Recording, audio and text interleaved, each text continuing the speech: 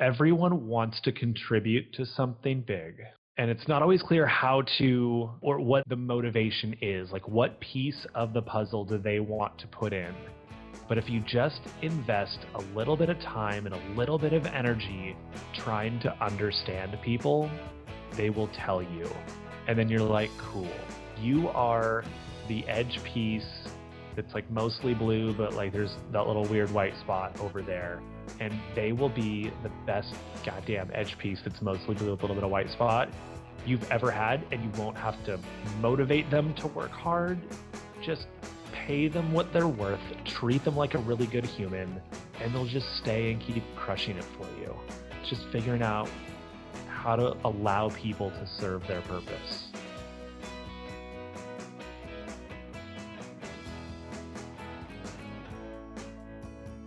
Welcome back to the Prospecting Show. We're here late at night, a little bit later on the East Coast here, 7/18 on February 20th with my man, Mike Lloyd.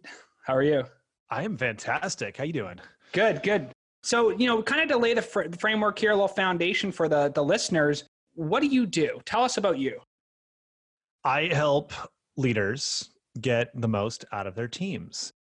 Basically figuring out like, how do we get the right people to do what they want to do, things that they're best at, and create productivity and a place where people want to show up and actually crush it. And that's absolutely the perfect example of what you do from my understanding. So let's roll it back a little bit for a second here and let's talk about where a company is before they get to you. So tell us about like that kind of avatar, that kind of customer, or that client base. Where are they before they start reaching out to somebody like you, Tip? Totally. So in my experience, somebody has been, either found it on a podcast or read a book or something. And they're like, okay, this is a tactic. I feel like it could solve this thing that's happening in my business. Like maybe our sales numbers are slipping, or I am having the hardest time getting that other department to just fill out the forms that we need them to fill out. There's some sort of people issue in the business and it's frustrating and they don't know what to do about it. And so that's when they give me a call. And for the people that come to you and say, hey, we have this particular problem, are they usually correct in diagnosing the problem they have, or do they usually not even know what their problem is? It's like when you take your car in and you're like, it's making this weird noise and people make all these crazy sound effects. That's what the phone call is like. They're giving me the symptoms and the problem is elusive. Or it's like, well, I went on to WebMD and it says that this is what's up with my staff. It's like, well, they don't all have cancer. So let's backtrack a little bit and figure out like what's actually going on. And what do you see as the most common issue that businesses have? I know there's big businesses, small businesses, a lot of people, just a few people, but there's got to be some common trends that you see with the type of consulting and overhauling you do. It's all the same thing. It's like when people ask, what industry do I work in? Like the one of people. And I know that's like the worst thing you can do to position yourself in a business, but it is all people and it's the same problem. So one of the huge things with communication is speculation. So you're like, well, these people aren't getting back to me. They're not answering my emails. They're not filling out the forms. They're not holding up their end of the bargain in this arrangement so that we can serve our client. Or it's like that person keeps stepping in and trying to do my job. I wish they would just trust me. And assuming what the other people are thinking and justifying their reactions based on your own speculation. And like 99.9% of the time, it has nothing to do with the actual reason that that person is doing those things. And do you think that that is usually a single person problem, or is it an organizational problem? Is it a team problem, management problem? Where do you see that come from? Because most organizations start breaking down at a failure point. And where do you see that failure point end up being in the A lot of it starts from the top, and that could be whenever the company was founded and when a new leadership team takes over and the kind of culture that they create. So when you create an environment where people can openly communicate and sit down and be like, hey, I've noticed that you guys are doing X and I really need you to do Y so we can achieve this end result together. How can I change what we're doing? Or let's start brainstorming some ideas here so that we can both come out ahead and then ultimately serve the client, which is the main goal. And not having that sort of framework or that open line of communication and making it part of the culture where it's not wrong to be like, hey, I've noticed that you've been making some mistakes on this thing. Is it the software? Is it confusing to use? Were you not trained enough? Do we have crappy Wi-Fi here and it just takes so long to do it? You'd rather write it on paper instead. What's the situation? How can we fix it? Rather than blaming or accusing. Yeah, and that's probably the easiest way to look at it, right? Is you got to go and diagnose, you got to ask the people who are involved, what do you find, where are the wins, where are the losses, where the, how can we change the opportunity? What do you think could be improved? And if you go back into the organization and talk to more than just one person who thinks there's a problem, usually you can start figuring out where it all trails back to, right? Totally. And a lot of it comes from the history, that person's history with the company. So is this leadership team someone who comes out with some new groundbreaking initiative every 6 weeks, and then within 2 weeks, they've already forgot about it? So now you just don't really waste your time getting on board with anything that somebody else says, because why would it be any different this time? And you start to just get complacent or dismissive. And it's practices like that you don't realize are psychologically changing the culture and your employees, and it's not like a quick fix. You can't just like suddenly start following through with your stuff or whatever the breakdown may be, but at least recognizing what the real issues are so that you can address them and like be honest and open. I mean, like, you know what? I got the feedback and I realized how big a mistake I've been making, and I want to take ownership and I want to fix this so all of us can win and all of us can enjoy our time here. And that's common vision, right? That's a common thread going forward and trying to figure out how we're going to move the business in the right direction. Yeah, totally. So we have this thing in a few of our different companies here. It's a stack of things that are important to us, and I'll rifle them off here. We go through elimination, prioritization, automation, and delegation. All right, that's the order in which we solve all of our problems. Which one of the, and I'll read those again: elimination, prioritization, automation, and then delegation. Which one of those do you think is the most important for people to focus on, especially when they're a lean startup, maybe under 20 employees, under 5 million, kind of just getting going and trying to figure out where to go?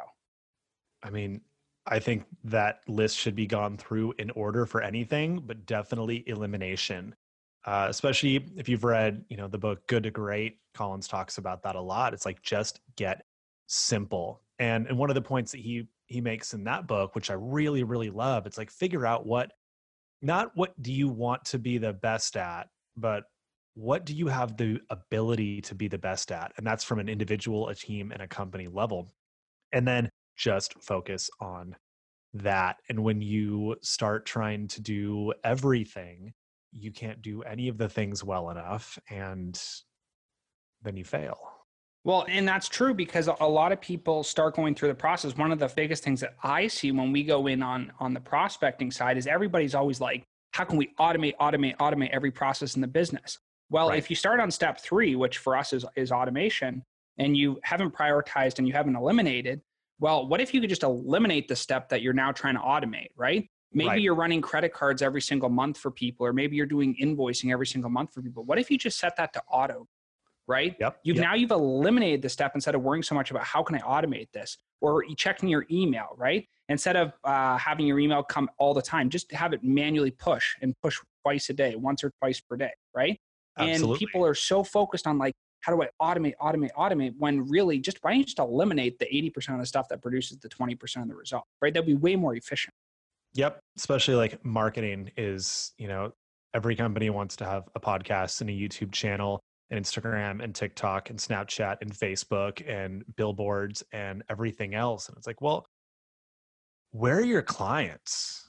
Right. Like, oh, well, they're generally on LinkedIn. Like, cool. Well, that wasn't even on the list you gave me. So let's scrub that whole list and let's focus on LinkedIn. And one of the best analogies, I wish I could remember who said this, but it was like, if you want to get a really good sandwich, you can dig through a lot of trash cans hoping that someone threw away a good sandwich, or you can just go to a deli and get a sandwich. So go to where the customers are instead of trying to spread yourself thin everywhere, or whatever the context may be, selling things. It doesn't matter. Just focus on the things that move the needle with the biggest impact. Right. And what are your thoughts on the misuse of tools? And let me qualify that a little bit because maybe that's kind of a vague question, but for the people that end up listening to this, biggest problem that I see on a technology side is people misusing tools. Number one example is using email as a direct message tool within your company, right? Email is not designed to fire off 50 emails internally and CC a bunch of people on it, right? There's other tools for that, right? There's Trello boards for doing workflow. There's internal CRMs with messengers. There's Slack. There's all these other tools that instead of looking at how can we just eliminate that process, why don't we just use the right tool for the right job, right? If you're trying to put a screw in, use a screwdriver, not a hammer. Totally. And I think that really ties into our previous point is elimination. Like, do we need to include all of these people on these communications? Or could we set up a team of a series of structured meetings throughout our week and our month where everyone can meet on these things, have, a check-in first thing in the morning. And if all of us know what we're working on throughout the day, maybe we don't have to keep emailing, asking each other, what projects are you working on? What is your progress? Where are you in this thing? When we all could have had a 5-minute huddle to start the day and figure out, cool, I'll have this to you by lunch and you're going to do this thing by the end of the day. And you need till next week because this thing came up. It's cool. Well, we wrapped up early, so I got a guy that can go help you. And that just saved tons of emails or walking around. And those emails, like you pointed out, they're distractions. So the ding goes off on your computer, you see the notification on your phone, that takes you away from whatever it is you're doing. So it compounds. Oh, and it's total gear changing all the time, right? It's first to fifth, over and over and over again, right? You would never do that in a car. You'd blow out a transmission, but in your mind, you do that, right? Because you go, Yep. I'm in deep thought work for 20 minutes. And then, like you said, ding, text message goes off, ding, emails goes off. First of all, the text message is from something that's totally unrelated to work that you don't need. And then the email, some list that you're subscribed to that you have notifications on for. So now you've been distracted twice within a 5-minute window about two things that don't help you, that just wasted your time. Yeah, right. Absolutely. Eliminate, get rid of it. Yeah. Don't have it. You know what I mean? Yep. And that's, I think, really important for people to actually audit their time and audit what they do every single day. I always recommend people to go to rescuetime.com and download the little Rescue Time app. It just it just sits in the background on the computer, and it tracks all the different tasks that you do, and then you can categorize them later. But it basically looks at how efficient were you. Did you spend all your time in your calendar? Did you spend all your time in your email? Did you do it all on Facebook? Like, where did you spend your time so you can get a real audit instead of just mentally thinking about what you do? Absolutely. There's one, for cell phones also, which is a huge thing. I got one a couple of years ago and just saw how much time I spent on Facebook and Instagram. And this was like marketing stuff, but it was still a tremendous amount of time on there. And I'm like, the time I'm investing, is that even worth the return that I'm getting? Oh yeah. And we actually have this funny, like, unspoken rule that I try and tell some of our clients about, and you probably have some kind of offshoot of this, but we have what we call the $500 rule. And the $500 rule has two pieces to it. The very first thing is everybody audit your time as if it's worth $500 an hour. The question is this 15 minutes that you're about to waste on Facebook worth $125 an hour? Would you pay that right now to spend 15 minutes on Facebook? If the answer is yes, do it. If the answer is no, don't do it, right? That's the first part of the $500 rule. The second part of the $500 rule is discretionary funds. That one of the biggest ways that companies waste time and money is by having an organizational structure that requires approval at every step. So what we do in our company is we have a $500 discretionary income for every single person, contractor and employee in the company every month. And the way it works is they have the credit card. They can spend the $500 on whatever they want to optimize the business or make the business better without approval, without checking with anyone. And at the end of each 30-day cycle, we'll check it to see if it worked. Yeah. Simple. Oh, man.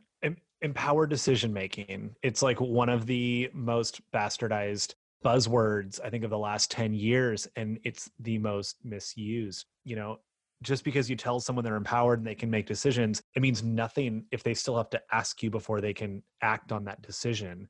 So yeah, that's amazing. Obviously you set parameters. I love the $500 limit there, no company cars for folks just because they want to go to a sales meeting and look cool. Right.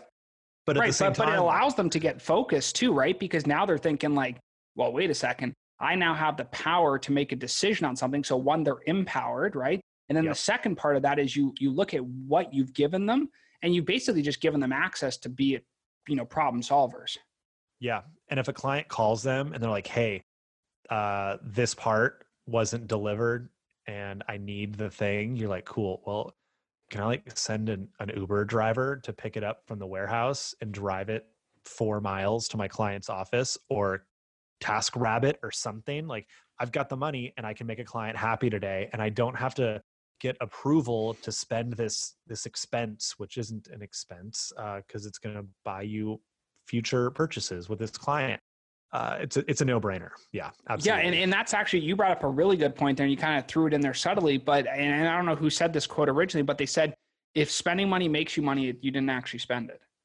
Yeah, it's an investment, it's not an expense. It's right. You're basically saying like, listen, it didn't actually cost you any money if it made you money. Yeah. And that's like the easiest way. People don't think about that. Like they say, oh, I just spent $100. Yeah, but you just made 500. If I came to you every single day and say, give me $100 and I'll give you $500, you would do that every single day of the week, because it just makes there's just a no-brainer there. That's essentially commerce. Yeah, I would just have it sent to your account every day, so you could send it back to me. Right, that's what I'm saying. You would do that logically yourself, right? And everybody would do that. There's no person on this planet that would not do that.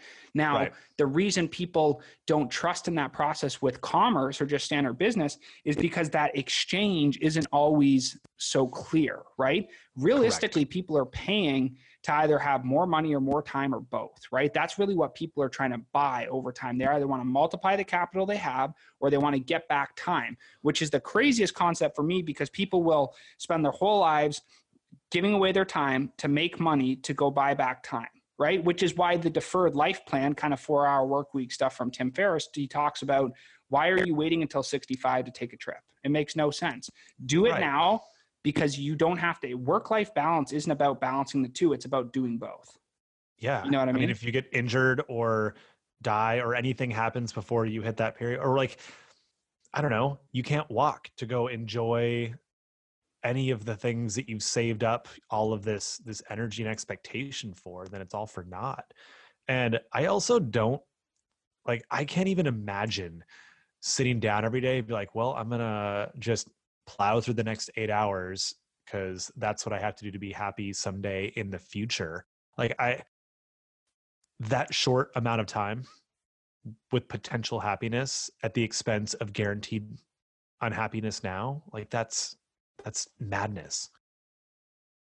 Well, and that's like, when you come back to the consulting work that you do, you must see a bunch of crazy stuff that people go through, and they're working super hard to get a business going, but then they never take any time to enjoy it, right? They probably are just grind. And then they come out 15 years later and realize, oh shit, I missed a lot of things. Right. And I'm sure you've seen a bunch of this too. It's like, there's something to brag about, the whole grinding, the old school Gary V. I think before people really understood what his values were, maybe before he really vocalized them, but working 16-hour days and not sleeping, not seeing your friends, not doing anything except work. And when you look at that 16-hour day, like, how much of that was really productive? You probably could have shaved half of that out of there and then had a spa day after you did something, and no one would have ever noticed. Oh, that's absolutely true. And you could go through this elimination process. Like, I did this myself this week. I just spent 4 days in Denver at a work trip. So we worked over the weekend and all that. But I came through Monday, did a dinner on Monday, and I never do dinners for business reasons, but I did a dinner for 4 hours at a beautiful Italian place, right? And then I took all of Tuesday off. And tomorrow I'm taking all of Friday off. I haven't taken those 2 days off ever because I'm so afraid that, like, what's going to happen, right? Nothing happened Monday night. Nothing happened Tuesday. Probably nothing's going to happen tomorrow. You know what I mean? Yeah. But you're so paralyzed by fear of, like, oh, well, if I don't work 16 hours today, it's going to be a problem. Now, if you do nothing for a month, some stuff's going to probably happen in your business. But in my opinion, the best thing you could do is try to eliminate, try to extract yourself from your business once in a while and see what happens. Figure out, is this a business? Or is this just you wrapped around a business, right? Because if you can't leave, it's not really a business. you've created a job for yourself. You're not an entrepreneur. And that was one of the hardest things for me to like wrap my mind around. Like I wanted to be an entrepreneur so bad. And then all the things that I was doing, I mean, as a professional photographer for 10 years, which is what led to this consulting, call it, I guess, an adventure, because I'm having a hell of a time doing it. A great time. Let me rephrase that. I could not make money if I wasn't in the room. And I'm like, wow, this is not what I wanted to build for myself. And my mentor like helped me see all those things, which like I'm a coach and I have coaches and mentors. Like you can never outgrow that. And it just, I realized that I was working really, really hard for something that wasn't going to satisfy the goal I set out to achieve. And that's why I shut down my business of 10 years, started over. And I could also argue that a consultant, I have to be working to make money, but I can grow a firm. I can work remotely, which is a huge thing. I can't photograph remotely, but I can consult remotely, and that's big for me. So I can take a month off in the summer and go to France, like I did for 8 years before I got into photography, like I did, and I don't have to stop. And it's amazing. Yeah, and that's the beauty, right? There's only three currencies in the world, right? There's time freedom, location freedom, and money freedom, right? Those are the three big things. And you just talked about, going to France for a month. There's your location freedom and time freedom, right? You work when you want. You're not in the same time zones as you're used to. You've totally changed a variety of things. But the best part is that you've eliminated yourself from the business in the way that you don't have to be there. And with your consulting, it's high ticket in the sense that the value you're providing and the dollars you're being paid for your professional service, you're getting paid as a professional. So you can work 20, 25, 30 hours a week instead of 70 because you're getting paid for value, not for time, right? Poor people get paid for time. And that's not negative towards people as a whole. But if you're selling your time, you're never going to get ahead. It's a mindset. It's exactly it took me a long time to get it. Yeah. I felt really uncomfortable charging what I charge now. Like I couldn't even imagine a 5-figure day. Like that blew a month would have been just amazing, but a day, unimaginable. And now it's like, well, yeah, I'm going to meet with you for this day and I'm going to save you like 50 grand this year. So the 10 grand you gave me, again, trading 10 grand for 50, I'll do that every day of the week. That's exactly it. So to kind of like narrow this in and wrap this up, because this is a super killer session we did here, what is the biggest takeaway that you've had from consulting these businesses? And then how can people reach you? Email, phone number, website, whatever it is you want to throw out there. Totally. Biggest takeaway.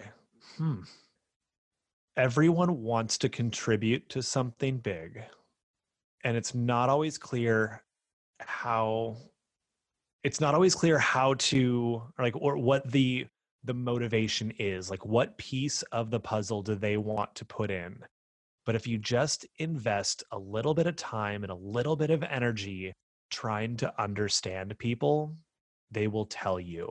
And then you're like, cool, you are the edge piece that's like mostly blue, but like there's that little weird white spot over there.